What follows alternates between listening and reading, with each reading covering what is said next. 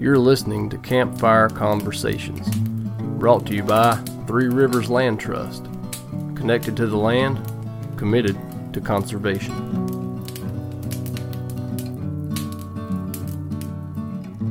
Well, we get it. We get it.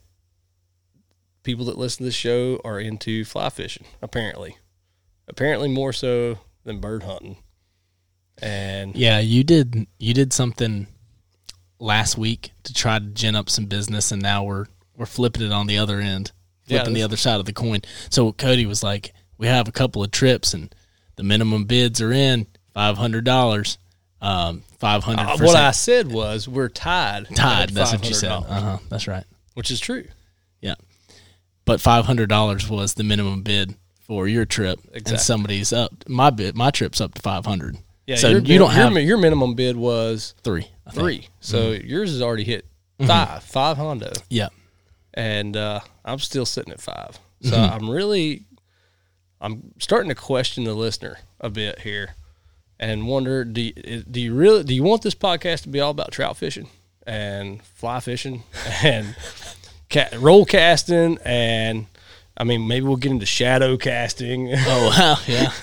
Since we're that podcast. Yeah. Oh, yeah. So we're going to talk, dry flies and the mayfly hatch, and we're going to be flipping rocks and looking at bugs. Yeah. Trying to see what kind of fly. We'll be tying Royal Coachmans and talking you through the entire process on the show. Yeah. Since that's what you're into. Or you could go ahead and bid on my freaking bird hunting trip, and then you got your own feathers to tie your own flies with. So you can still be a snobby fly fisherman. But at least you're getting your own feathers. You're not buying them from the store. So all I'm saying is I'm real glad that you're bidding on Sam's trips. But yeah, it's kind of a catch-22 for you, because best case scenario would be what I've said, which you said many times to you and not on the air. Which was best case scenario of this entire thing is we raise the money by you having a really successful sellout on your fly fishing trip, but no one bids on my trip.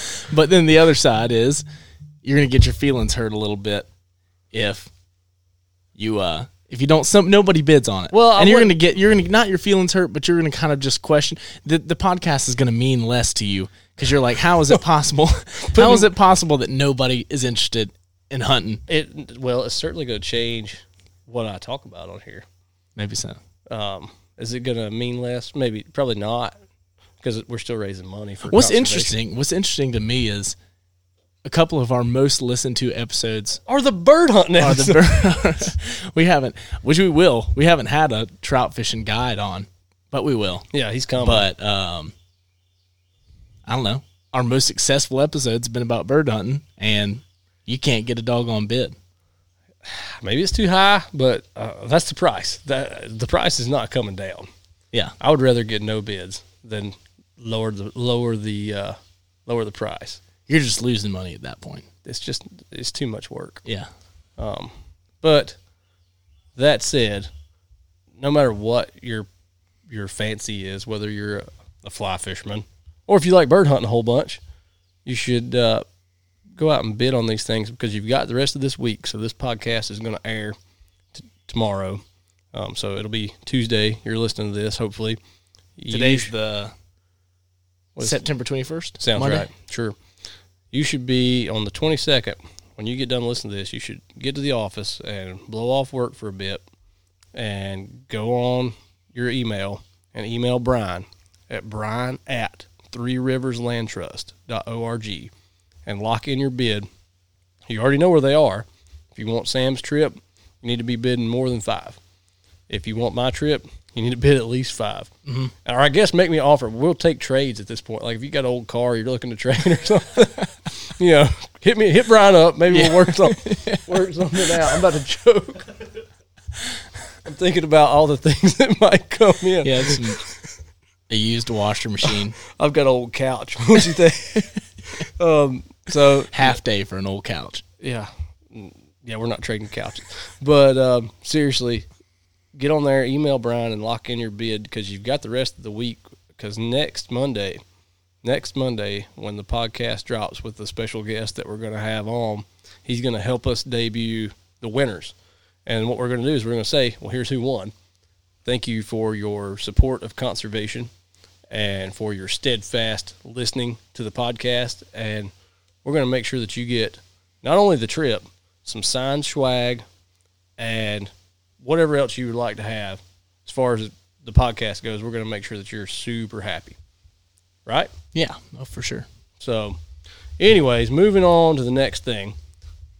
We've had intermittent guests, and we haven't had a chance to kind of do a follow up on a couple things that we've had on our minds. And one I think is this stove, right? So we had our big dove hunt Saturday the 5th. We had our big socially distanced dove hunt, but staff, we're together all the time anyways. We're COVID free and we're in proximity of each other. So we cooked and had a lunch with this stove that was provided by Backcountry and Beyond. It's that BioLite stove that I've been talking about. We thought it was cool. We've always thought it was cool, but we hadn't tested the cool factor out yet until that day. We went into it kind of blind, and I didn't know how good it was going to work, so I brought some pellets from my pellet grill and, some fuel like that. And then the rest was we were just going to scrape up whatever, sticks, twigs, pine cones, leaves, and see how it did, because it's supposed to burn on all natural fuel and charge its own batteries with this thermoelectric little motor that's on it. And it's got this grill top, so we put it all together. Assembly was super easy, first time use. And wound up, started out with those wood pellets and wound up finding out that actually the sticks and twigs and pine cones and stuff actually burned better and hotter than the wood pellets. I mean, they're made for smoking. So, but this thing, it was unbelievable how well it worked. Yeah, I was thoroughly impressed. I think it's one of those things where we always, when we're talking about stuff that we're, that Jeff and the folks at Backcountry and Beyond provide to us, that we're like, we're going to test it out first and see what we actually think about it before we really talk about it too much. And this is one that really panned out.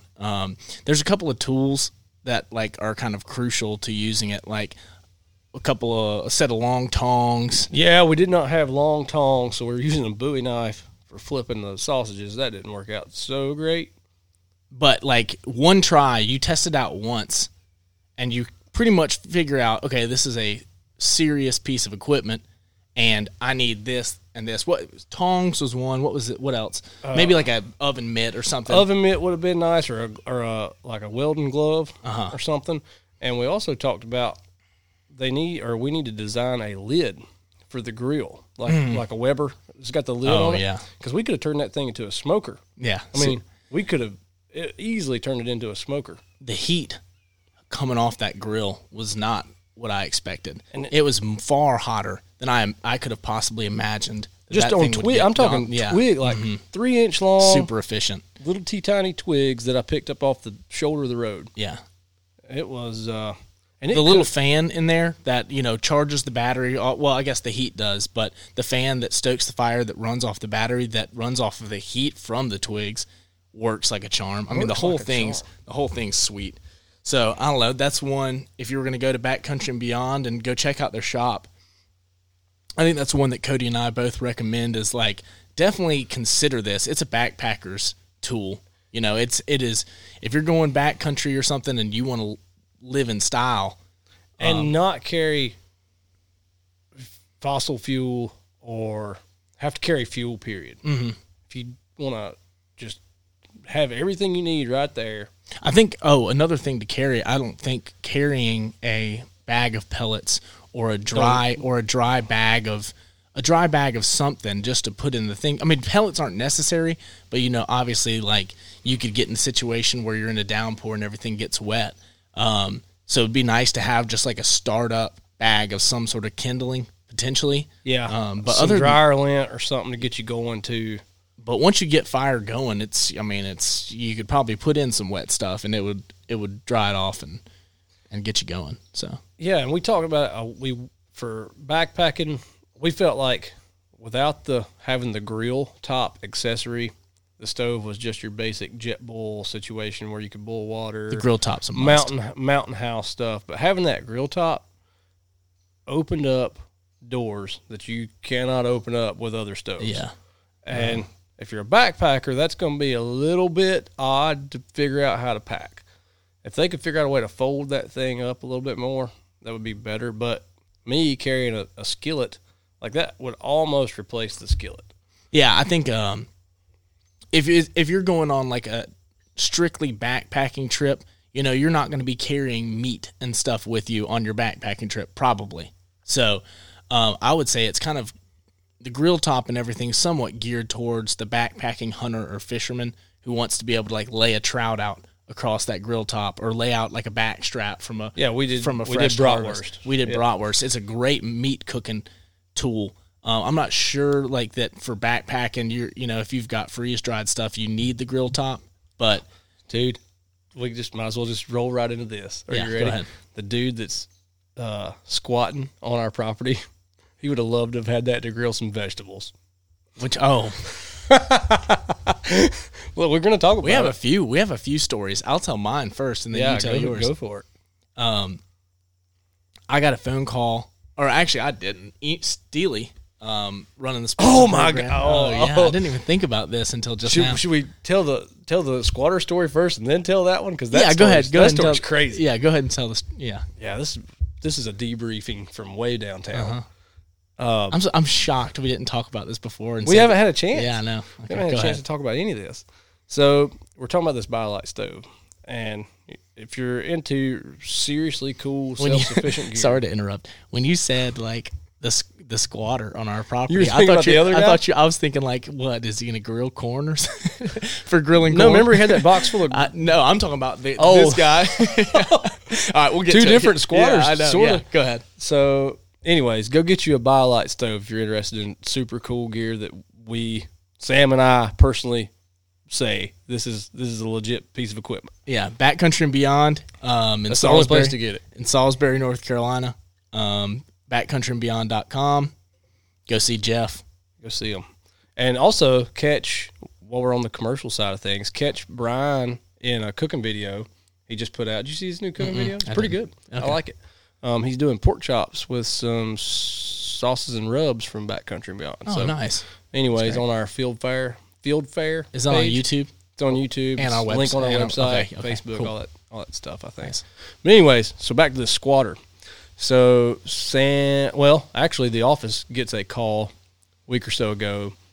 We own a piece of property in a nearby town, but we don't go there very often. It's a conservation piece, and it's pretty much a kind of a hands-off piece. There's not a lot of management to be done there right now.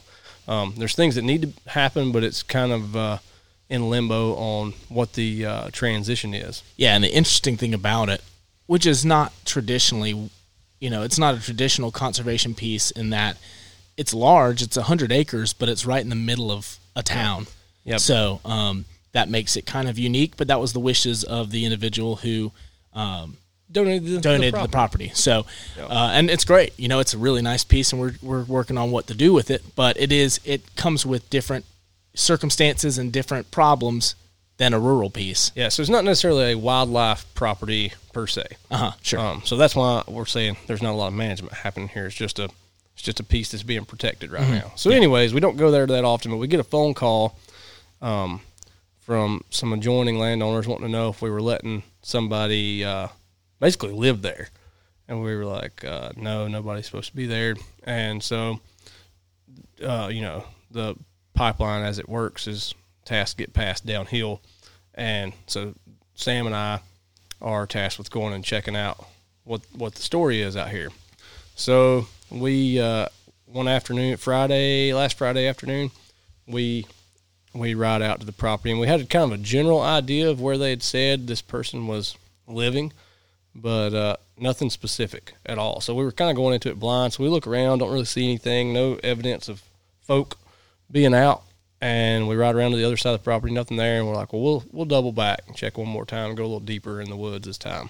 This is like 100 and some acres, so it's big enough that you could disappear in there if you wanted to. The heck of a bamboo forest. like being in. I said this must be what it feels like to hunt pandas. Yeah. I mean, it's like pretty unbelievable. Mature, open. Yeah. So when we say management needs to happen, there are definitely things that need to happen there. But it's actually it's like walking through a mature oak forest, except for girthy bamboos. I'm too young to have spent any time in Vietnam. But I imagine those boys felt a lot like that, the way we felt going through there. Because we also didn't know if somebody was going to be shooting at us. Because we didn't know what kind of person this is. We still don't, to be honest. Mm-hmm. But we we need to check in on that. Yeah, I've called that deputy twice. Okay. Well, here, I don't want to get ahead of ourselves. But anyways, we start slipping through the woods, and then some time passes, and we're being quiet, and we see a tent, kind of off the path a bit. And so we slip up to the tent there, being careful to kind of keep some barrier between us and the tent should someone decide to, do something awful and open fire or what have you. And, announce our presence to the tent. Tent doesn't move. And so we also announce that, hey, Sheriff's Department, come on out the tent, no movement. Reach over and kind of grab the corner of the tent basically to feel if it's weighty or not. And it feels like there's a body laying in there. I'm like, so I look at Sam and kind of give him the look at like, yep, something's in the tent.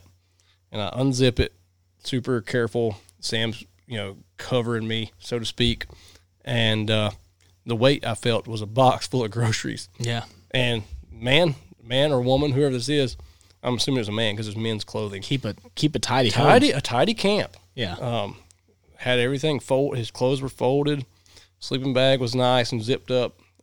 His groceries were in a corner. But he's definitely living there. Mm-hmm. I mean, full on living in the woods. And never did encounter the guy. Called the sheriff's department, introduced them to the campsite, and they're supposed to be following up with them. The laws pertaining to this are, as told to us by the deputies, where it is abandoned property on your property. You can do with it as you wish. And neither Sam nor myself really had the heart to take this man's camp. We don't know his situation or where he was at in life. And yeah, I think it'd be a lot different situation if we rolled up there and unzipped the tent and it looked like, if it was drug paraphernalia or something, that's one thing. Yeah, it smelled and was nasty in there. But yeah, the guy kept a pretty nice home. So we don't know what was going on. Maybe his wife kicked him out, or who knows? Lost his job. Mm-hmm. Who knows what happens with this fella? So we didn't really want to take his stuff. So we asked the deputy to check back in with him and hopefully ask him to vacate that campsite and take his stuff with him and move on somewhere else. So follow up to come on how that played out. But that was the squatter story. Yeah. And I was thinking, I bet he would have loved to have that BioLite stove to grill, because he had a whole bunch of veggies, like a bag full of peppers, and I don't know what. We didn't like go through pretty much exactly like his shopping list is like pretty much exactly what I get from my house. And so the fact that he was gone makes me think that maybe he's actually working a job somewhere. Either there he's panhandling. I don't know. Who knows what he's doing? Mm-hmm. But we've had all kinds of speculations about who this person is. But anyway, maybe he listens to podcasts and he'll hear this and be like, "Well, that was who was rifling around my camp." I don't know. But so now for the story, the coup de grace. Yeah. So Steely gets an email from a sports member that pretty much says, give me a call. Had something pretty ridiculous happen today during my hunt. So we reached out to him. And he was pretty much like, what kind of operation are y'all running around here? And we were like, what are you talking about? And he said, I was hunting and was walking along the edge of the standing corn and the cut corn on block 3 of the Point property, and came over the crest of a hill to a man laying on the ground who promptly jumped up out of the laid down corn that he had laid down, butt ass naked. Buck naked. Yeah. Stark naked. And the hunter said something along the lines of, what in the expletive are you doing? And the guy's like, stumbling and muttering. He's like, let me get my clothes on. And he's like, I was just paddling down the river, and It just looked nice up here, and I wanted to catch some rays. And all right, okay, stop. Let me stop you there. Let me stop you right there. Yeah. So Sam tells me this. I'm to this point in the story, and I say exactly what I just said. Let me stop you right there. Yeah. First, do we believe this hunter? Do we believe his story? Sam says yes, we do. I don't know him, so I got no input there. Yeah. But Sam says yes, we do, so I trust that. But then my second thought is, well, I have all the questions. I have so many questions. But my second thought is, if I'm picking a place to get naked and catch a few rays, which I could see, outdoorsy kind of fella, whatever. Yeah. I would not pick. The bottom of my list, like way down at the bottom, would be a cornfield. Well, Itchy, yeah. buggy So corn. it's a miracle that he got busted, because to the other side of that, I kind of disagree. He wasn't out in the cut corn. He had laid down some stalks. So he's knocking down corn. Yeah, he's knocking down Brent's corn, but he's kind of like made himself a little pen with a barrier. Nest. Are we in the nest? Yeah, Circle? like a little nest, and he's got it all laid down. He's got a perimeter. He's got, basically a 8-9 foot wall around him. The naked nest. The naked nest. And that could be a good title. Maybe. I like it a whole lot. Dude, I've been thinking, there's lots of things I've been wanting to call that. So yeah, but he threw on his shorts and his dirty white t-shirt and his orange dirty white tee and his orange safety vest, and went running back down to the river, got back in his boat. So if you happen to know who that individual is, we talked to the game warden. We said there's not really that much about that we can really do about it. He probably won't come back, but I am curious to know who this person is. I'd love to know who it is. So if you have any speculations, he's a white guy, mid-30s, got a beard. It wasn't me, I promise. Coming down the no tan lines whatsoever. Coming down the South Yakin on this young gentleman. Maybe you happen to know who it is. Let us know. Now I have any thoughts? Oh, I've got thoughts. I still got more thoughts on this. Yeah, we're not done. So my next thought is the game warden, Brandon Lyons for Davie County. He called back and he was laughing and he was like, "I just want to let you know that I saved that voicemail." I'm sure he did. He's playing it for all the boys. He's like, I'm sharing it with all my buddies. All the boys in blue. Listen. He's like, what in the hell? That's wild. So, well, it's good. It's it's a good story when even a game warden who's seen just about everything is like. And when people ask him what's the craziest things that ever happened, like that's going to be on the list. I told the sports member, I was like, I'm glad that Three Rivers Land Trust could provide a unforgettable hunt for you. A memorable experience. So of all the things we've ever anticipated happening through opening property up to the public who we don't necessarily know sometimes, that's not one of the things that we've anticipated. But so let me break it down for you, the location where he's at. So he said, his response, the naked man's response was, looked like a good place to catch some rays. Well, you cannot see this field from the river, for one. He's traveled a half mile. And he's crossed. So he's not only has he came from the river, he's crossed a major swamp, one major tributary that is, as you know, we have wild pigs on this property, wild feral hogs. So it's muddy. They've rutted up this area. And then he's crossed the Clean Water Management Trust Fund buffer that is 500 yards wide and overgrown over your head in, every kind of forb vegetation you can think of, briars, everything. Mm-hmm. And then he's come up the hill through the woods and then into some standing corn and made him a naked nest. Yeah. Mm-hmm. That's right. That's all correct. Fact. Yeah. So while when you're listening to this and you're thinking about it, you be the judge of if this is true or not. What links would you go to get naked in somebody else's cornfield? Well, none.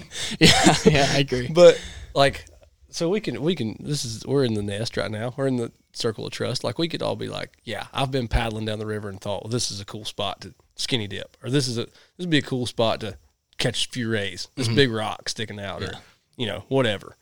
Nobody's ever been paddling down the river and thought, man, that cornfield that's a half mile away, that'd be a good spot for me to go get naked. Yeah. Except for this guy. Yeah. Or maybe it's happening more, but the moral of the story is we have solved one of the world's greatest mysteries with this story. Where do crop circles come from? Oh, naked dudes in kayaks. Naked nests. Naked nests. Yeah. So that's, if next time you find a crop circle, that's what's happening. But to piggyback off of that story, so another sportsman member, a separate sportsman member who I trust and you trust too, and my brother, who we both mostly trust. I trust your brother. Sure. So do I, especially with this story. But to piggyback off of that story, so back during turkey season, they were hunting directly across the river on the other side. And they got down to the river and were kind of just like looking, how when you're turkey hunting, you're kind of looking for tracks and sign. And they were looking on a sandbar for tracks, fresh turkey tracks. And they noticed two sets of bare feet tracks in the sand. And this is chilly. You remember turkey season this year was chilly. And it was early turkey season, chilly outside. I've seen the picture. I've seen the picture of the track. Barefooted tracks. Push it hard, Brian. So, little interruption. We're on location. We're filming from the cabin today. Cody's cabin, not my cabin. Yeah, my cabin. Mine and Mikey's cabin and Boone's cabin. It's mostly Boone's cabin if you ask him. But anyways, so they found some barefoot human tracks in the sand. And so this one guy, he wears a size 13 boot. This track, he's got a picture of it to prove it. With his boot on, this barefoot track is bigger than his track with his boot on. And the sand, pretty significantly bigger. Apparently the sand was frozen. And he couldn't even really get his track to sink in. This track sank in a quarter inch. Yeah. I've seen and then there was a small set of tracks. Like, they assumed it was a male and female Sasquatch. And they were going up the river. Yeah, I saw him, the sports member that you're talking about. I talked to him this morning. When I was doing some management stuff, and just happened to run into him. He was sitting, just having a big time. He's had a good time. Oh yeah, we're gonna have him on the show. Not to pump up our own program or whatever, but that guy is fired up about the sportsman program. We're gonna have him on the show. We should. Anyways, and he was out there just hanging out in the back of his truck before he went back after it, and he said he turned to me and showed me the picture, and he's like, "I think it's Bigfoot." And I kind of chuckled and looked at him, and he was not laughing. No, he wasn't like. Oh, he's serious. He wasn't laughing about it. He's like, "No, I'm serious." He's like, "I don't." It's Bigfoot. He's like, the thing to make a track in that sandbar must have weighed 500 pounds. And this guy he's no slouch of a man. I mean, he's a fairly good sized old boy. Yeah, fit. I wouldn't want to fight him. No, nobody wants to fight him. Mm-hmm. I mean, he looks like a fighter. Yeah. Big guy, weightlifter, athlete type fella. And, I mean, man says he's seen a Sasquatch track. He's seen one. That's all I know. But anyways, so could possibly be. Yeah, if I were to expect to find a Sasquatch track, I would expect it to be at low water. But the Uwharries. Well, I wouldn't be surprised. If maybe they migrate. They travel the waterways. Maybe so. But what I was going to get at was if it would have been me catching the naked nest guy, I would have been like, what size boots you wearing? Oh, you don't have any. Well, what size would you have worn had you decided to wear shoes on this excursion today? Yeah, well, I think he's a fairly normal-sized guy, but maybe he had gigantic feet. Yeah, maybe he's got a foot thing. I don't – maybe – because I'm wondering if it's the same dude. Are there – Could be. Because, what are the odds? That's within a quarter mile of each other where those things happen. And the funny thing is – we're going to get off this pretty quick. But the other thing, the funny thing is about these tracks in the sand and the naked guy and all this stuff was a year or so prior to me being shown the pictures of this track, another guy who we both mutually know who helps us out with feral hogs when we're giving them away, he hunts and fishes on the river down through there all the time. He had pictures of tracks in February, barefooted, going up Second Creek. Same size, huge foot. Maybe it's naked man. So I wish he also knows the sports member who was showing these pictures. If they compared photographs, they're saying it's the same guy. I was there when this was happening. This was at the dove hunt we went to. I hunted Monday with those guys. And they're like, "Oh, you don't believe this? Look, I've got the pictures of 3 years ago." And he's like, "I've got the pictures from this spring." And we're looking at them, and yeah, it looks like the same track. Huh? Crazy. It is crazy. Moving on. That I didn't even anticipate that conversation at all, but I'm glad. Well, I actually forgot. I'm glad we went there. Well, I forgot about all that. I did too. But Dove hunting. So I'll be honest with you, I've lost my fire for dove hunting that I had a couple weeks ago. It always happens. It's not because I don't want to do it. It's just because there's not that many around anymore, and there's just not that many places to go now. It's kind of been, all my places have kind of been shot up. Yeah, a few days before the hunt, I had taken a picture through some binoculars of the power line with the doves on it at the point prior to opener, and there were a whole lot of doves. I mean, in one section of power line, I had a photo with 75 doves on it. It's on our Instagram page. If you happen to follow us or whatever, you can go look at it. But actually, it might have been a story, and I had no idea. Whatever. I know you don't know what that is. So, anyways, doesn't matter. We had a ton of birds, and opening day for us was really good, but I still think we had less than what was there originally, but we had that crazy cold front come in. So It's kind of a catch-22. It's pros and cons. It was one of the most enjoyable, weather-wise, opening days that I've ever experienced. Yep. Super cool, overcast. Everybody was having a good time, sitting out. Usually on opening day, it gets to be about 10 o'clock, and you're thinking about going up to the barn and getting a drink and getting in some shade, but people were sitting pretty much all day long, which was awesome. The birds are flying really well. Right there at the beginning of the hunt, it being overcast and all, they did not fly for like the first hour of legal shooting. But Cody and I were talking on the phone and basically saying the same thing, which is like, I can hear them cooing. Yeah, they were in the trees. In the pines, and we could hear them, but you started looking around the field, and it looked like people were getting restless. And I couldn't see, so I sat away from the dove field like I try to do every year. I try to distance myself from everyone as much as possible. But Sam could see reactions on people's faces, and I didn't really want him to tell me what he was seeing, but I did want to know. Mm-hmm. I was like, "What's the morale up there right now?" And he's like, "Well, people are milling about. There's not a lot of eyes on the sky right now. It's not looking great." And he's like, "But I can hear them." I was like, "Dude, I'm telling you, I can hear them." Yeah. And I was like, "It's coming, It's coming." So what? About 8:15 later, probably 8:30, something like that. Maybe even later than that. I don't know. It was late. But once it started, it was like a couple bang bangs, and then it was just solid shooting the rest of the day. Yeah, really was. The rest of the day, we averaged it out, just a guesstimation. How many hunters we have altogether? I forget, 40-something. Yeah, low 40s. And it was averaging about 6 birds a person, including the youth hunters that were there, which is pretty darn good. Yeah. For 40-some folks. Actually, it was actually a little higher than 6 birds, but that's the conservative estimate.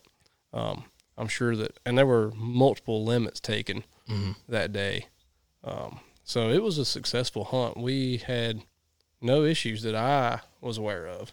Yeah. The only one that I saw, which I guess I'll say, nothing bad happened, but right at legal shooting time, a wad of about 8 ducks came over the top, and a young fella just happened to do a little misidentification issue, which we've talked about before, and fortunately they were very high, but I was yelling ducks and he couldn't hear me, and he took a crack. took a pop. He took a pop. They were way too high for him to hit, fortunately, and it was all smooth sailing from there. But yeah, with the doves not flying early on and pop taken at some, they weren't wood ducks either. They were big ducks. I was a little bit on edge there for the first hour or so, but after that, everything was really good. So yeah, I had a good time. Other than the mosquitoes in the place that I sat were Mikey and I sat in that stand in corn in that other field, and the mosquitoes were horrendous. Yeah. The other thing was, and it's, again, like we said, I think we had less birds than we had a few days prior, just because of that cold push. And the second hunt that we had on the 12th, with the continuation of that cold front, and then the fact that we had a heck of a hunt the Saturday before, it just wasn't what we hoped. And the standard that we try to uphold, but people still did plenty of shooting and got to pull the trigger some. And I think one thing that I'm really thankful for this year, and thankful for every year, but is obviously everybody was safe and everybody came out and nothing bad happened. But this year, one thing that really pleased me was everybody was super appreciative and was super thankful. Even if they didn't have the most shooting, they understood that we did the work, and that means the world to us when people leave. It makes us feel good. I think, the days leading up to both of those hunts, we get pretty anxious, and anxious because we want people to have a good time and we want the birds to be there, and that's something that birds being there is not something we can necessarily control. We've done everything we can, but for people to show their appreciation and say thank you means a lot. It kind of takes that weight that's on your shoulders and takes it off and lets you enjoy the time. And I got to walk around and talk to a bunch of really nice folks, and I got to meet some new folks and some familiar faces from hunts past as well. Had some guys from Asheville that said they heard about it from the podcast. If y'all are listening, I enjoyed meeting you guys. We had a good time meeting you boys, sure and I'll tell you, these guys showed up in what you would refer to as that there Clark is an RV. Yeah. Now don't you go falling in love with her. She's leaving in a month when we do. I want to say the line about the latrine, but you didn't do your idea. This is a family show. To tell you how classy we were going to make this dove hunt, Sam had the idea that pre the dove hunt, we have a porta-john out there for folks that aren't interested in going in the woods, and just for convenience sake and cleanliness sake as well. And Sam's like, I'm going to get a picture of Cousin Eddie printed. Yeah, standing empty in the latrine, and then have it captioned with SHI blank blank ER is full. And stick it on the inside of the porta-john. But I don't know if Travis had been super stoked about that, but I didn't do it. But I thought about it. It may happen next year. But anyways, these guys showed up in this RV, and man, they were a joy to be around. And I'm gonna be honest, a shout out to y'all, because one of you guys made my hunt the second day happen, because I was getting no shooting whatsoever, and you decided to take your dog for a walk around the field, and just so happened that pushed several wads of birds right to me and Mikey, and it worked out very well for me. So I was pumped about that. So thank you. Yeah, and I guess just for folks coming out next year thinking about the dove hunt, we've obviously talked about it a lot, but what we told a few people was we had spots available for that opening day hunt, and that's what we, but you never know. You never know. That second hunt, sometimes we've had years where the second hunt was just as good, if not better, than the first. Last year, the second hunt was probably better. Yeah, so it's just kind of one of those things, hit or miss. But let's what you cracking over there, Brian? Pepsi. Getting you a Pepsi. I hear you. What's Hey, Mikey, how are you? Yeah, we got the whole gang. Yeah, just the whole gang's out here. We're sitting out on the porch enjoying. I'm catching some rays on my back. Yeah. This is the first day of the year, really, where I've put on a heavy jacket. It was like 45 degrees this morning. It was so nice, and I felt like I should have been sitting. I've had a fire every night this week. I feel like I should have been sitting in a deer stand this morning. Yeah, I'm sure a lot of people were. I know. Would have been a good morning for it. So, you make it your business to ensure that your hard-earned dollars go where they should, to support your family, support your beliefs, and hopefully to support conservation. Well, over at F&M Bank, they've been assisting our community in doing just that for over a century. At F&M Bank, they make investing in our community their business. F&M Bank, member FDIC. Yeah. pretty Well, much. we got deep into Naked circles. And naked circles, naked nests. But anyways, Let me jump in here. Actually, it's a weird place to jump in. What are y'all talking about? yeah, you're just gonna have to listen to the episode like I'll everybody stop else. listening like everybody else. Oh, I guess you don't know. But speaking of the dove hunt, I'm glad you are here now, Brian, because you said something funny at the dove hunt that I. Oh yeah, oh my god. So, speaking of things going wrong or not going wrong on the dove hunt, so at the end of the day, it's like the last few diehards are coming out of the field. Most people have packed it up. There's a few like super serious dove hunters that are left, getting every ounce of everything they can get out of it. And so those guys are there, and we're helping them. We've got the gator, and we're helping them boys load their stuff up and haul it out for them because it's getting dark, you know, trying to help everybody get going. Mm-hmm. And so we pull up, and it's a man and his young son, probably 10 years old-ish. And so we help them load stuff up. Speaking of, probably doesn't listen to the show, but super guy. Yeah, super nice. He's doing it right with his kids. There's no doubt yeah. he's doing it right. So we help him load stuff up, and he's already, this guy's already, the grown man's already got a bunch, the dad's already got a bunch of stuff on his back, planning on toting it, and we were like, well, we'll get the rest of it. And when we were talking about what, like, the keys to a good dove hunt, we're like helping him carry out his gear, you know, chatting him up and all that stuff. So And- hopefully we did the hospitality thing right. So we get the rest of his stuff loaded in the thing, and the dad takes off, and the son's like, well, can I ride with them? And he's like, sure. And so the dad gets going, and the kid hops in the front seat with me. Sam climbs around in the back, and I look at the Of kid. the Gator. This of is the truck. Yeah, of the John Deere Gator. And I look at the kid, and I look at Sam. I look at the kid, and I was like, you want to drive? And he's like, yeah, I do. And I was like, okay.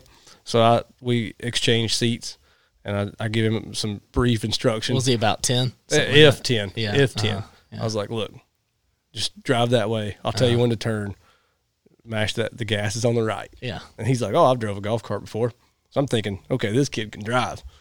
Well, we're wheeling around through it. Things are going fine. Things are going just fine until we make the turn onto the road to come down the hill. And there's a bank, like a bank that could flip a John Deere Gator over, no problem if you hit it the right way.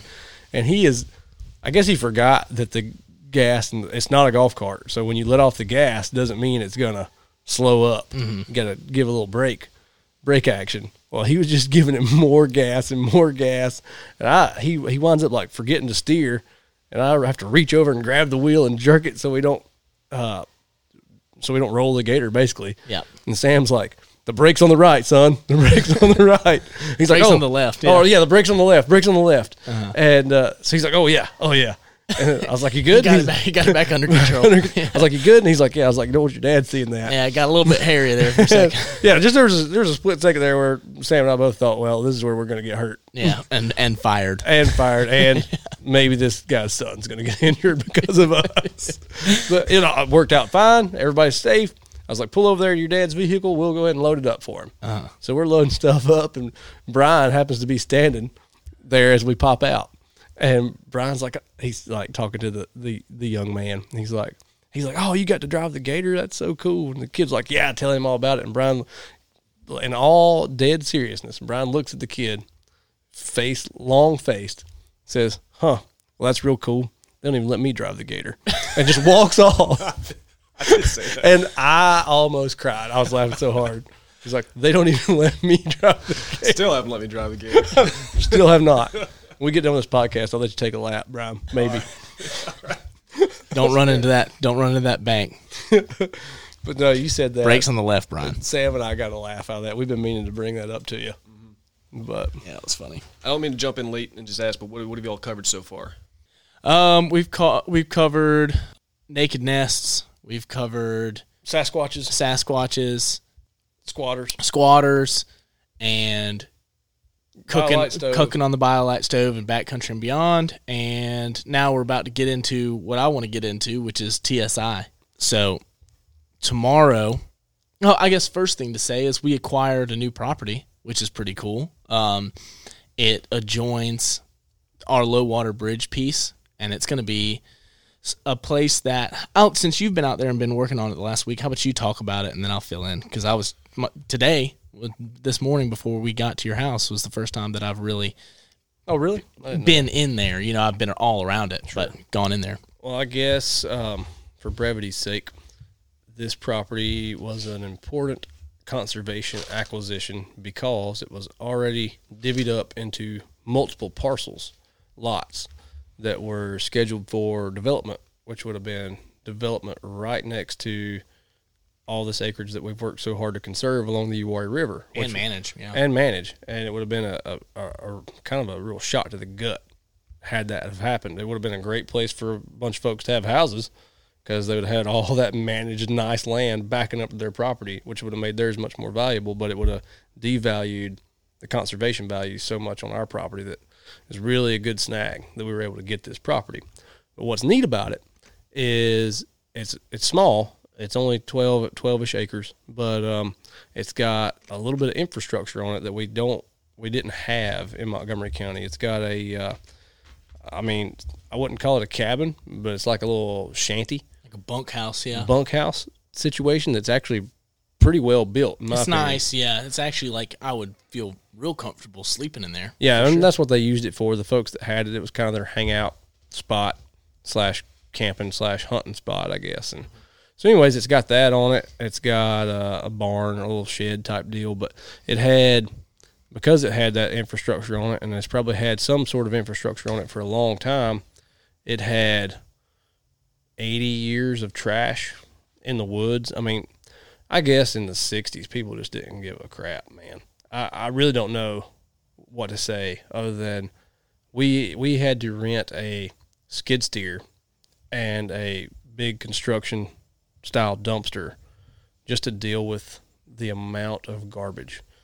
I watched a few episodes or a few seasons of, what's the Don Draper show? What's that? Mad Men? Mad Men. Thank you, Brian. You're welcome.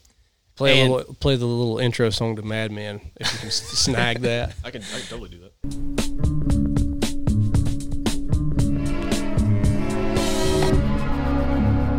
Yeah, put that right there. And I liked I wasn't super into the show, but I liked like the historical context. And there's not really many things that stand out from the show to me, but there's one thing that really stood out from the show to me, which was they went on like a picnic, him and his family. Everybody chunked their stuff in the... And so they have like all their food and stuff on the blanket. And when they all get up and like, let's go home, he just grabs the corners of the blanket and gives it like a flip, and all the trash goes everywhere, and then they just pack it up and go. I feel like that's exactly what happened. And that's like the historical accuracy of the show was pretty spot on all the way through. So that kind of must be historically accurate behavior. I think it's pretty correct, and here's why I'm pegging the... If you're a flower child, I'm sorry, but here's why I'm pegging the 60s. I got solid proof. So first, if you want like literal actual proof, I dug up from the bottom of this pile, and when I say pile, I mean you didn't. So you saw it after it's all leveled out and clean. Mm-hmm. I had a 10-foot pit behind that cabin that I dug with that skid steer. Mm-hmm. That was nothing but trash. Mm-hmm. Aluminum cans, bottles, glass bottles, trash. But in the bottom of the pile, I dig up 2 license plates from 1966, and their corresponding digits. Like it's like the dude bought a car and then bought another car and tagged them both back to back. So they're like 1 digit off from each other. Super cool. So I kept those. But just the amount of garbage was insatiable. And maybe some of it was worth something. And if you write in and say, oh, this was like $1 million Coke bottle, I'm going to be going back through that dumpster. But there were 1 liter glass Coke bottles. 1 liter glass Coke bottles. And whoever like deposited all this garbage was a Coke person. I've never seen that amount of You Coke. had picked up all those Cokes, but I went up after waiting this morning, doing what I was doing. I picked up a bunch of Coke bottles too. I drank a bunch. Just a lot of Coke. And a lot of beer. There was a lot of I beer. like some beer too. A lot of beer, but a lot of Coke. And not we're not talking about the devil's dandruff. We're talking about Coca-Cola here. But anyways, also one of the neat, I haven't told you about this. The other neat thing I found, it was like so imagine a drink can, aluminum soda can, beer can, whatever. Uh-huh.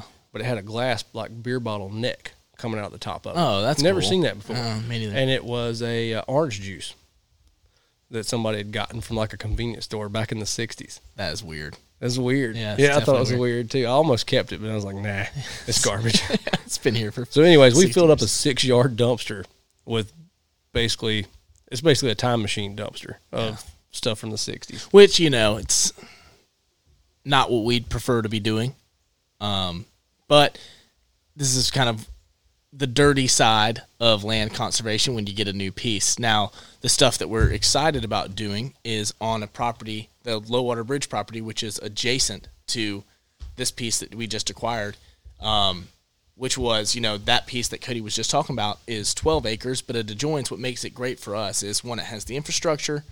It protects, it buffers the property that we've done so much work on ahead of time. And then that 12 acres adds to our 1,500 acres that we already have there, which is great. And on the same side of the road, on the same side of the river, we're doing TSI work, which we've been doing for a while, which is... Hold on, man. Yeah, go Before ahead. we get into TSI, while we're on the note of garbage, before we leave this topic, something that I thought really hard on for the 5 days I was sitting on a skid steer scooping up garbage that wasn't my garbage. I think, and you can write in if you disagree, I really won't hurt my feelings. Capital punishment should be on the legislative ballot for littering. The first person that gets lethal injection for throwing a drink can out the window of their car, that will make folks think twice about chunking it. It would make them think twice. Yeah, I think so. But I don't think the punishment matches the crime, man. Well, I don't know. You're murdering you're murdering the earth. When you throw out trash, It's a little bit steep. it's like, I mean, maybe make it like a more severe slap on the wrist. But I don't think... as a hunter and a fisherman who likes to consume things out of the woods, I feel like it's like shitting in the grocery store. Yeah. So I feel. Blank that part out. But they can, seriously, go back and blank that out. But you I know how you feel. Like, that's like me going to aisle 12 where you like to get your produce. Yeah. And just dropping trowel. Mm-hmm. That's what it is. I know you hate it. I hate it too. I mean, I think what makes us hate it even more is that on that road for the last Talk since we've about started working at the land trust, we go out 4 times a year and pick up garbage. 4 times a year, and we fill up bags and bags of garbage, and it's just constant picking up other people's trash. And I've grown real cynical about picking up other people's trash on our property. And just in general, seeing it makes me frustrated and really pissed off. But I don't think you should kill somebody Well, for littering. we'll agree to disagree. Okay, that's fine. But seriously, if you got like a suggestion on like how we can get a handle on North Carolina's cleanliness towards the outdoors and the environment, I think 100%. I think the punishment should be anytime somebody gets caught littering, which maybe, I don't know the punishment. I I'm don't sure know what it if is. you get caught and you go to court, the judge is going to put you in community service picking up trash. Yeah, that's how it should be. I think that's great. a slap on the wrist. I think you should have to eat trash or something. Like, it's like something you're like not going to be able to physically handle. Either go to jail for a month, Or eat 10 pounds of garbage. or you have to go out and the judge gets to pick out the piece of, the empty or dirty diaper. The dirty diaper. I was going to say like the bottle sitting there with like a mix of whatever beer And you gotta drink it. was left in there, plus the dirt and rainwater and stuff that have mixed in, and be like, drink that. Hey, I'm cool with it. Yeah. When they used to catch kids dipping in high school, they would make them drink their spittoon. Oh, So that's the same kind of punishment there. Yeah. Same crime. yeah. Not the same crime. It's a Both completely would different probably crime. make you throw up. Yeah. I think someone should be puking over litter. Yeah. I'm puking over it. Yeah. Now, Makes me sick. makes me. That's a good title too. I like that. yeah. Back to TSI. Okay. Do you want me to go? Yeah. in? I'll- Define TSI. You actually, what I want you to do is talk about the Audubon Society and how they're associated with it. Yeah. And then I'll give you my definition. Then you tell me where I'm right and wrong. Okay. Sounds like a good strategy. So first off, when you get if you're not a member of the land trust, the Three Rivers Land Trust, shame on you. If you are a member, then you're going to be getting your newsletter, our magazine, here pretty soon. The staff has been diligently knocking this thing out. It's going to be a heck of a magazine. I don't know what it says this year about previous years. I always write articles, and then they were divvying out responsibilities of who should write articles this year, and I wasn't on any of them. You didn't get asked to write nothing? No, Not even a recipe, huh? not even a recipe. I think that's I said, it's going to be a heck of a magazine. Yeah, No, that's hint taken. No, that was not my like call. kind of like Cody's like Cody's So trip. you so we get it. So you want to go on Sam's fishing trips, but you don't want to read anything he writes. Yeah, Yeah, we get it. Yeah. And you want to read what I write, but you don't want to go hang out with me. Cool. yeah. Okay. So that makes me like the fun guy to be around, who's like never going to move out of town. What am I, the intellect? And you're like the nerd. Yeah. Yeah, I'm the nerd. That's cool. I'll accept that. Sure, I'm the woods nerd. Hey, Woods Nerd's a pretty cool title. I get nerdy about the woods. Yeah, me too. But this magazine, I told you that. We were sidetracking it. I told you that to tell you that in this magazine, I wrote a couple articles, and one of them is about what we're about to talk about. One of them is about Audubon and this program. So Audubon Society, you may or may not be familiar. They're about the birds, right? You've seen the Audubon field guides, the old Audubon paintings when he was going around like identifying and naming birds all over, not just North America. He was going around like naming birds pretty much. Yeah, and like floating the Mississippi River Delta, shooting. Yeah.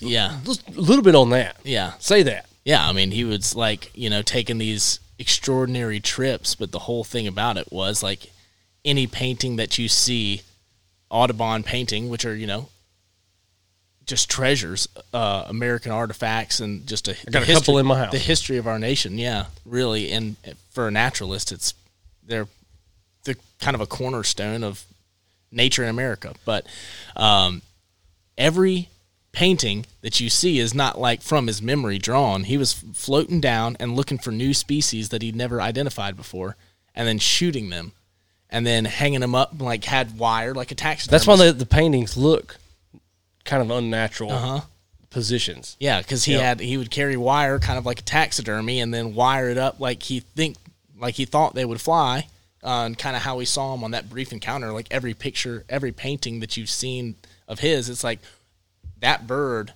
when he shot it, was either the first time or one of the first few times he had ever anyone had really ever thought about it. Had ever seen that. So like if you were to paint a dove now, or we were to try to paint or draw a dove now, like we know how a dove flies, like, but he's only seen these animals fly a few times. So they kind of look a little bit, like you said, unnatural and stuff, but he was posing them. He was posing them up in the way that he thought that was, I'm glad we hit that. Isn't that unique? Yeah. And he's considered, a world renowned for his contributions to wildlife and conservation, but the dude was a straight killer. Yeah. When it come to taking down birds. I admire that. Mm-hmm. I admire everything about it. But what I admire the most is the fact of what he did, which the legacy, the management, any management, wildlife, natural resources management begins with identifying the species that you're managing for. Without Audubon, how far behind would we have been on these birds? So anyways, Audubon Society is kind of a tribute to Audubon and his legacy with birds. But they do a lot more than they don't go around floating the river, knocking down birds and posing them up for paintings anymore. What they do now is more along the lines of conservation work and cost share incentive programs and outreach and education. And they partnered with the U.S. Fish and Wildlife Service. They have a program called Partners for Fish and Wildlife that any eligible landowner can enroll in, which is exactly what Three Rivers Land Trust did. Being a private landowner, we enroll in cost share incentive programs across the board for various management activities that we would like to do that will benefit the wildlife that use these properties. The Low Water Bridge property that we've been talking about this whole time has specific characteristics that are in decline in the southeast as far as a hardwood forest goes. And therefore, Audubon, once we talked to them, they were certainly interested in pursuing a cost share incentive program on this property so that we could do a few things that they think would benefit certain species in decline specifically. And in this case, it's the Forest Landbird Legacy Program, and it would be benefiting forest birds, neotropical forest-dwelling migrants. And so when we're talking about TSI, we're talking about timber stand improvement, and this project was funded through the Audubon Society Partners for Fish and Wildlife with U.S. Fish and Wildlife Service. It was funded through this program. So if you own tracts of land, they don't necessarily have to be large or huge, but if you own a tract of land and you're interested in doing more for your neotropical migrants, and in return you're also going to be doing stuff that's going to create habitat for your game animals, if you like to hunt. That's a great point. I'm glad you said that, because that's what I was going to say next. It's like what you've talked about plenty of times on this show with some of our other properties, like the Point property. The things that we're doing for doves benefit far more than doves. You know, planting of buckwheat, managing for those small species, or managing for neotropical birds, or managing for pollinators, and in many turns benefits a lot more critters than you are managing. That simple thing. It goes across the board.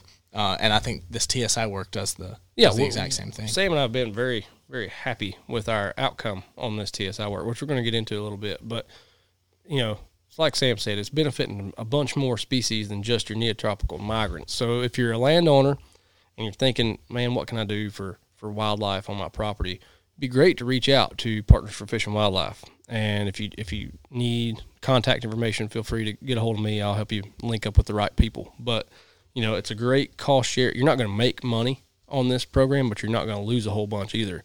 And you're going to have some sweat equity in it. You're going to have, some coordination in it. You're going to have some cooperation in it. But, you're going to be benefiting your property and the wildlife greatly. So that's what we're doing. And luckily, the interesting, go ahead. Yeah, when we're talking about Low Water Bridge in particular, we had an interesting discussion when I was kind of learning about all this stuff. Where we talked about the kind of how human manipulation and how human beings and the kind of detriment that we've done in our region has altered our landscape to a degree that we must interfere basically now to manage the property, because we've done so much in the past that's kind of irreparable in many ways. So as you're moving forward, I'd like you to talk a little bit about that and the timbering and what timber they were taking off the landscape back in the early 1900s, 1900s and stuff, and how the work that we're doing now is kind of remediation for past grievances that we've done on the landscape that people don't really think. It's what is it, that shifting baseline where you don't really know what the landscape was before. And you think what you see now when you see a pristine area, what you perceive as a pristine area, nice, mature hardwood forest, isn't what it actually was before. And there's actually, things that have happened in the past that have altered this landscape. Human intervention, 100%, Yeah, and so if you're a private landowner and you go to enroll, you're going to have an expert come out, and they're going to be able to help you make decisions on what practices would fit your property. This may not be one. This may be one. For us, this was one that we were interested in and kind of brought to them. Fortunately for Three Rivers Land Trust, we've got a whole big group of wildlife staff that's what we do. So we were able to kind of cater our ideas to Audubon and partners, and they were able to agree or disagree on what they wanted to do. Ultimately, we had this thing worked out with half a dozen wildlife professionals that this is what we're going to do. So talking about human intervention and why we picked TSI. So timber stand improvement. On this piece of property, Sam was talking, I almost called you Travis, sorry. Sam was talking a little bit about, the high grading that happened. And what does that mean? That means that turn of the century, when loggers were able to access this area, it was kind of uncharted territory for timber revenue, and the country's growing. We need a lot of timber. And so what did they do? They did not really have the foresight at that time to manage for sustainable forests. Sustainable forestry was not a word, much like social distancing wasn't really a word before last year or before March. Sustainable forestry wasn't a word until the 70s. Okay? So what did they do? They went and picked the very best trees in the forest, and those are the ones they cut. Whereas nowadays, we kind of pick the worst and let our best trees go on to produce more trees and, a better genotype. It's almost like specific, like you breed an animal, a dog, for example. It's like pure breeding. So you get the best of the best of the best. And it's also keeping that forest at a healthy age point by having the trees that are reproducing continue to reproduce. And so you've got that sustainable, renewable resource. So they took out the very best trees. And that's what high grading is. That's high grading. And they left the worst trees, right? Taking out the highest grade. Yeah, it's self-explanatory. Trees. So what happens? What happens is you're left with subpar forest product that can outcompete the really desirable high-end trees. So you're left. Coincidentally, there's a relationship between high grade trees for and growth rate. For human beings and for development, and also the high grade in that case aligns with mass producing and forage providing trees in many cases for critters on our landscape, which is another detrimental. Another detrimental aspect of high grade is that it made kind of a barren monoculture without much forage opportunity for our local and native wildlife. The most valuable wood that is also the most valuable wildlife tree takes the longest to grow. Yeah. Okay? I mean, that should make good sense. And so an example would be black walnut. So it's an extremely valuable wood for the furniture industry, for, all kinds of woodworking projects, baseball bat, everything. Black walnut, super slow growing tree, easily outcompeted by other trees, the fast growing trees. So the tighter those growth rings are packed in, the slower it grows. But then you cut down a black walnut and it's like ring after ring after ring. You cut down a sweet gum that's the same size diameter, there'll be an inch, 2 inches in between growth rings. It's putting on that much growth each year. And so it's outcompeting those really good trees. Now, I'm just using black walnut for an example. I'm not saying that's what's on this property or that's the goal. That's just an example of slow-growing hardwood. Yeah, oaks. A big white oak would be another tree. Yep, exact. Hickories. So you think about that, and then you think about, well, if they took out all those slow-growing trees and they left the really junky ones that can grow really fast, what happens? You're left with a forest full of junky, fast-growing trees. And then even in the open areas where you have sunlight penetration to the forest floor, what's going to come up, which is beneficial in some cases. We talk about, the importance of cutover in a lot of ways. But what's going to come up is those fast-growing trees, which are going to outcompete or outgrow your beneficial trees. And then for 100 years, you're going to have a kind of crappy forest. Yeah, that's going to be marginal for wildlife as well as economics. However, at some point, those fast-growing trees are going to die out, and there will have been slow-growing trees in the understory, and it will transition back. Yeah, the tortoise and the hare. Tortoise and the hare story. But if you've done high-grade timber all over the landscape and have not left those stands of mass-producing and beneficial and high-grade timber in certain areas, then you've got a monoculture of crappy forest all over the area without forage opportunity for the critters that, rely on high-grade timber, high-grade trees. My dad would like to say saving some for seed. Saving some for seed, that's right. But to the untrained eye, you may look at a forest and say, well, that's really nice. That's a really nice patch of woods. But then you get into looking at it and you start identifying species. And you're like, well, this is sweet gum. This is red maple. This is ironwood. This is hop hornbeam, and it's really not that good.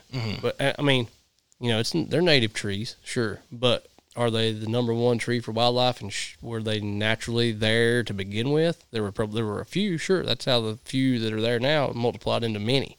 But were they the main cover type? Absolutely not. No way. And ironically, on this same exact property, just to kind of talk about how intricate and kind of weird this whole system is, we did a logging job on some loblolly pines and have decided that on a large portion of that, we're going to let the sweet gums and the early successional trees come up, because there is benefit to that as well. You know, it's a monoculture of anything is bad, even if it's high-grade timber. A monoculture of high-grade timber without early successional growth and cover and stuff is not good either, because there is important aspects of having that kind of thick cover as well. So Cody always says, you know, when talking about land management, that a mosaic of different cover types and different levels of succession on the landscape is key to having healthy wildlife. So it's pretty intricate, obviously. Yeah, it makes,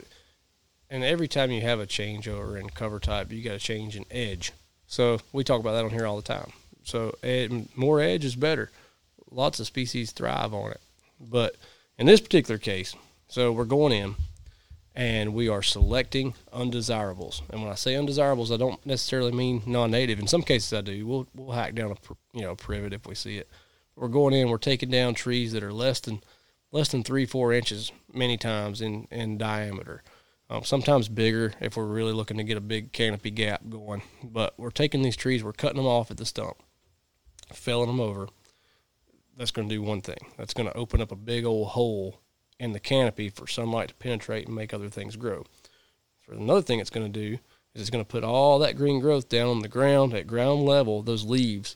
It's going to put that down at ground level right at the time that we're coming into the beginning of a stress period. So once the acorn crop dries up this fall, wildlife are going to be in a bit of a stress period. This is going to provide some, kind of last-minute forage opportunity in the form of buds, in the form of leaves, in the form of cover. It's going to provide something that wasn't there before. So it's this little minor alteration. But then we're going along right after we cut it, and we're squirting this stump with just a dab of some concentrated chemical that's going to make sure that it doesn't stump sprout back, because all these species are really adapted to fighting anything off and coming back. And they're like Terminator. They got a gazillion lives, and they can just keep coming back. So we're making sure that doesn't happen. And what we're doing is we're creating these openings that when we're going through and selecting these trees out, we're looking for the good species. We're looking for the white oaks. We're looking for the red oaks. We're looking for the hickories. We're looking for the hollies. And we're taking out some hollies too, because too much hollies, can be a thing also. But we're looking for those trees, and we're releasing those trees. We're looking for grapevines, muscadines. When we find, soft mast forage or mass-producing trees, mast, M-A-S-T, when we find that stuff, we're trying to release that and let it get more sunlight. It's just like your garden. If somebody throws a piece of tin over top of your garden, it's not going to grow. But if you come by and slide that piece of tin back, you're kind of releasing it and, letting it breathe to the sun. So that's what we're doing. And that's our version of timber stand improvement on this property. And it's really easy to talk about and say, but the labor involved is much more than what we're saying here. Like you're bent over all day with a chainsaw.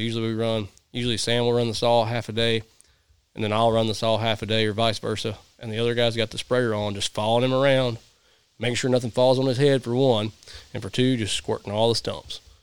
And we've treated 7-ish acres. We've got 15 acres to do.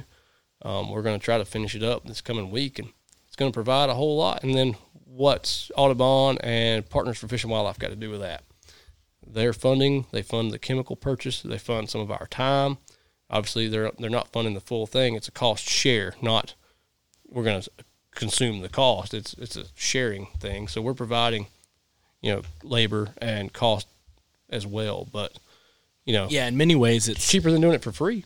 Yeah, in many ways it's similar to the trust fund organizations or trust fund government agencies that we do a lot of conservation easements with, which shows that the state and the feds care about conservation and are willing to put money into it, which shows that they see value in it. So they're funding, obviously through this program, they're funding land management through some of the trust funds like the ADFP or CWMTF that we work with a lot. They're funding acquisition of conservation easements, and it's all because the state and the feds realize that these resources are important. They don't make more of them. Yeah, they don't make more of them, for sure. But yeah, that's kind of what's going on this week, TSI wise. Did I leave anything out, Sam, that you wanted to cover? It's some sweat equity. I don't think anyone, even on staff, appreciates it like Sam and I do, just because we're doing it, we're in it, and when you get done and you look at the difference from when you started that morning to the end of the day, it's like, holy. We really did something. Yeah, if you are a land trust member and you get the magazine, you put in a picture in the magazine of the TSI work from the same location from last year that we did, that we're tying into this year. And the cool thing about the photo is it's a panorama photo of the same patch of woods, but on one line, there's like a line right down the middle of where the TSI work began and where it stops. And the sunlight penetration to the forest floor, like Cody was saying, makes it look like a night and day photo. You know, and I've been really pleased with the release. I've gone back every single time I drive down Low Water Bridge Road. I look at that section and look at the growth of desirable trees that we've released, and it makes me feel good. And the understory forbs that are popping up in there. We're getting some neat ferns in there that we didn't have before. And if you're a sportsman member, you know, it wouldn't be a bad idea to key in on that block, especially after we've been in there working and you're looking to put in your wintertime picks. Block 3. It would not be a bad call for your wintertime picks to key in on that kind of work. Just saying. But there is edge on block 3, block 1, block 2. There's plenty of edge. That is a good spot on block 3. But that Low Water Bridge, all Low Water Bridge is good in my opinion. Full disclosure, I did kill a deer there last year. 2 deer, 3 deer. Killed 3 deer. Excuse me. 3 deer. One pretty nice buck. So, yeah. They're still around. So, like I said, it benefits more than just the neotropical migrant. It benefits the deer hunter as well, and the deer. Obviously, they were there for a reason. What's left, man? Do we need to? You said something about edge, and I'll talk briefly before we close it down about my weekend, because I think it ties into that. I went red fishing, and I don't know anything about saltwater fishing. I didn't grow up doing it, really. But when you get an invitation, you got to take people up on it and learn something new. It was really fun, and I got to go with one of my hunting mentors and a friend of myself and my father and my good buddy Walker, who's like my brother, and we went down there, and they know a lot more, so it's good to learn from people. It's kind of that uncomfortable feeling of being the most inexperienced person in the group, which I don't like being.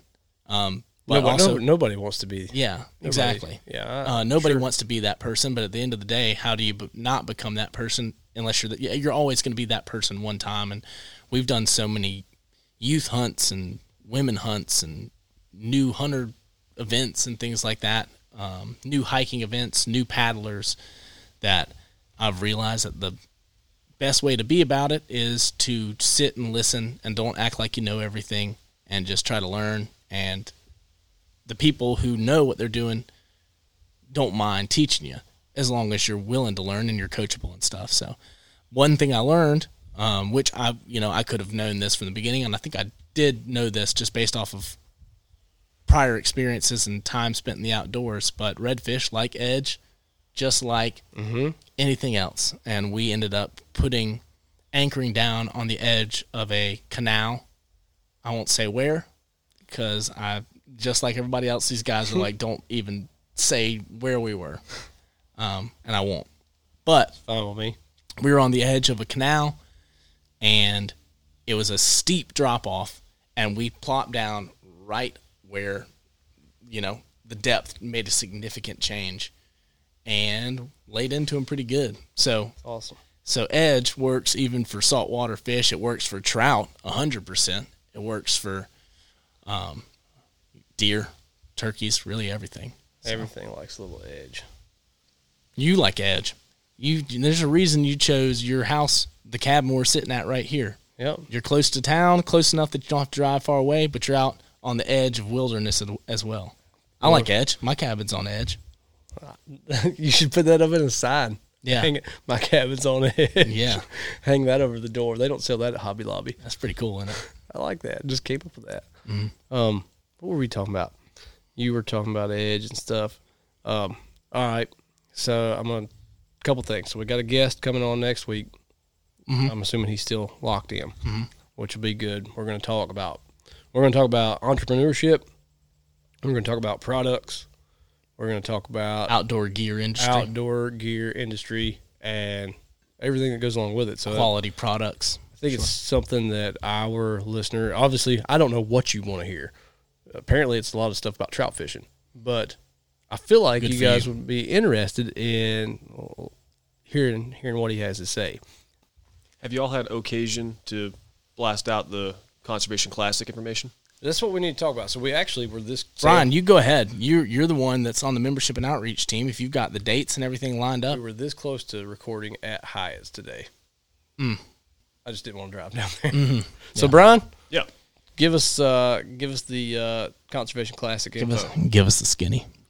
Give us the skinny. If y'all are looking for an opportunity to get out, enjoy some friendly competition, shoot some clays, October 2nd, we're holding our 4th annual. Is that right? 4th annual? Yeah, it's been going on a long time. Conservation Classic at Hyatt Farms Shooting Clays in Polkton, North Carolina. Visit our website for more details. 2 flights. 2 flights, $400 per team of 4. When's the second flight? 2 p.m. 2 p.m. So 10 and 2. 2. Okay, gotcha. There's going to be 14 stations, 50 clays per person. Ammo provided. Lunch provided. Jordan's Catering. Which is excellent. Your choice of fried chicken or pulled pork. I've been told it's fantastic. Let me tell you, I've eat this catering job before. Yeah. It'll be just fine. Raffle items, silent auction items, some cool stuff on the docket for that. This is our 4th year doing it. So it's one like the dove hunt. It's like a well-oiled machine. Yeah, like we were saying with the dove hunt on our dove episode. When you get to year 4, you know what you're doing at that point. So it does run really well. You're not going to show up to this and be like, they didn't really plan this out that well. Mm-hmm. You're going to show up and be like, I'm having a dang fine time. I'm super comfortable and socially distanced.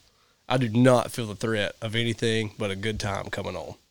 You're going to say, I love Sporting Clays. I love conservation.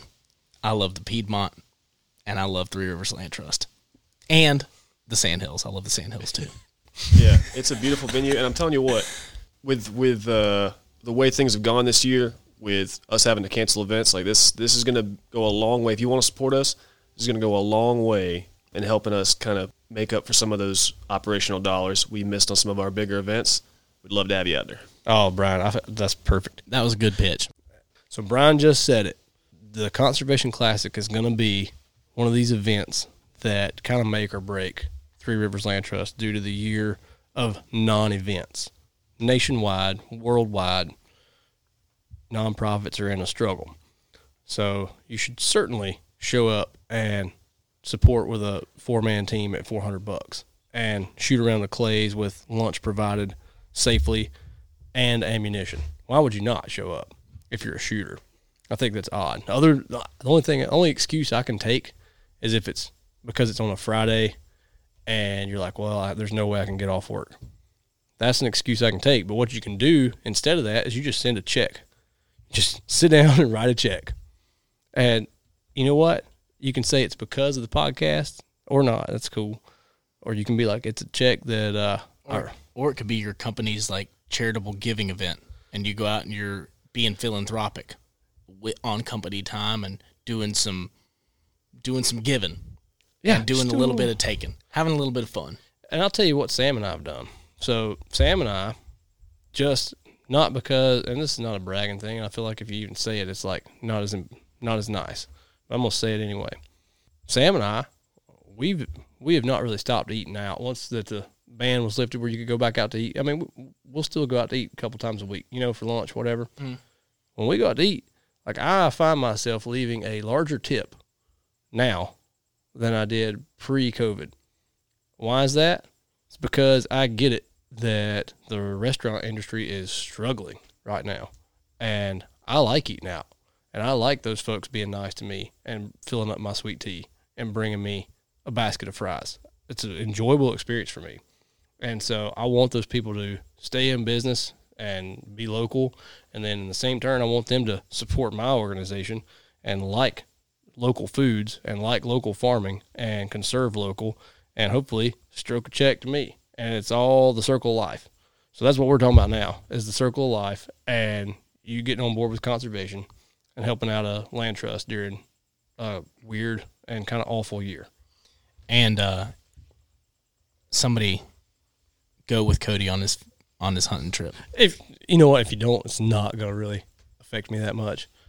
But it is going to affect how we talk about things on this podcast. That's a fact. I'm excited to be going fishing with somebody, whoever it is that goes with me, and I'm stoked that I got a bid, and we're gonna go fishing. And I'll tell you, if you really want to bid it up, you should bid up Sam's trip, because this should tell you the fact that there's a bidding war happening over Sam's fly fishing trip should tell you the category of trip you're going to get here. Oh, it'll be fun. It's going to be fun. No matter what, we're going to see some pretty country, and we'll catch some fish. So, I think I scared people off when I said, when I was brutally honest about how hard of a hunt my deal is. I think I scared off some folk. I think you'll get somebody. Yeah, that's okay. Anyways, thank y'all for listening. I feel like this was educational and some funny things in there. And should we just give like the highlights that Brian can take this and use it for his little YouTube thing? Nah. It's like we clarified where crop circles come from, how they happen. Mm-hmm. We also clarified that Sasquatch, there is photographic evidence that there is a Sasquatch-esque creature in Davie and Rowan County. Mm-hmm. And we clarified that a 10-year-old should not be allowed to drive the John Deere Gator. We defined naked nests. And we talked about improving your timber for wildlife and for the overall health of the ecosystem. Yeah. We were all over the place today, but I think it was good. I hope it was good. Thank y'all for listening, and join us next week for a guest. Yep. If you're like us, you're riding down the road listening to the podcast on your commute. When you get to where you're going, don't forget, like us on Facebook. Check us out at our website, threeriverslandtrust.org. There you can find out about all the events we're putting on, all the conservation work we're doing, how you can get involved, and how you can help. We'd love to meet like-minded individuals and get you involved in conservation. Until next time.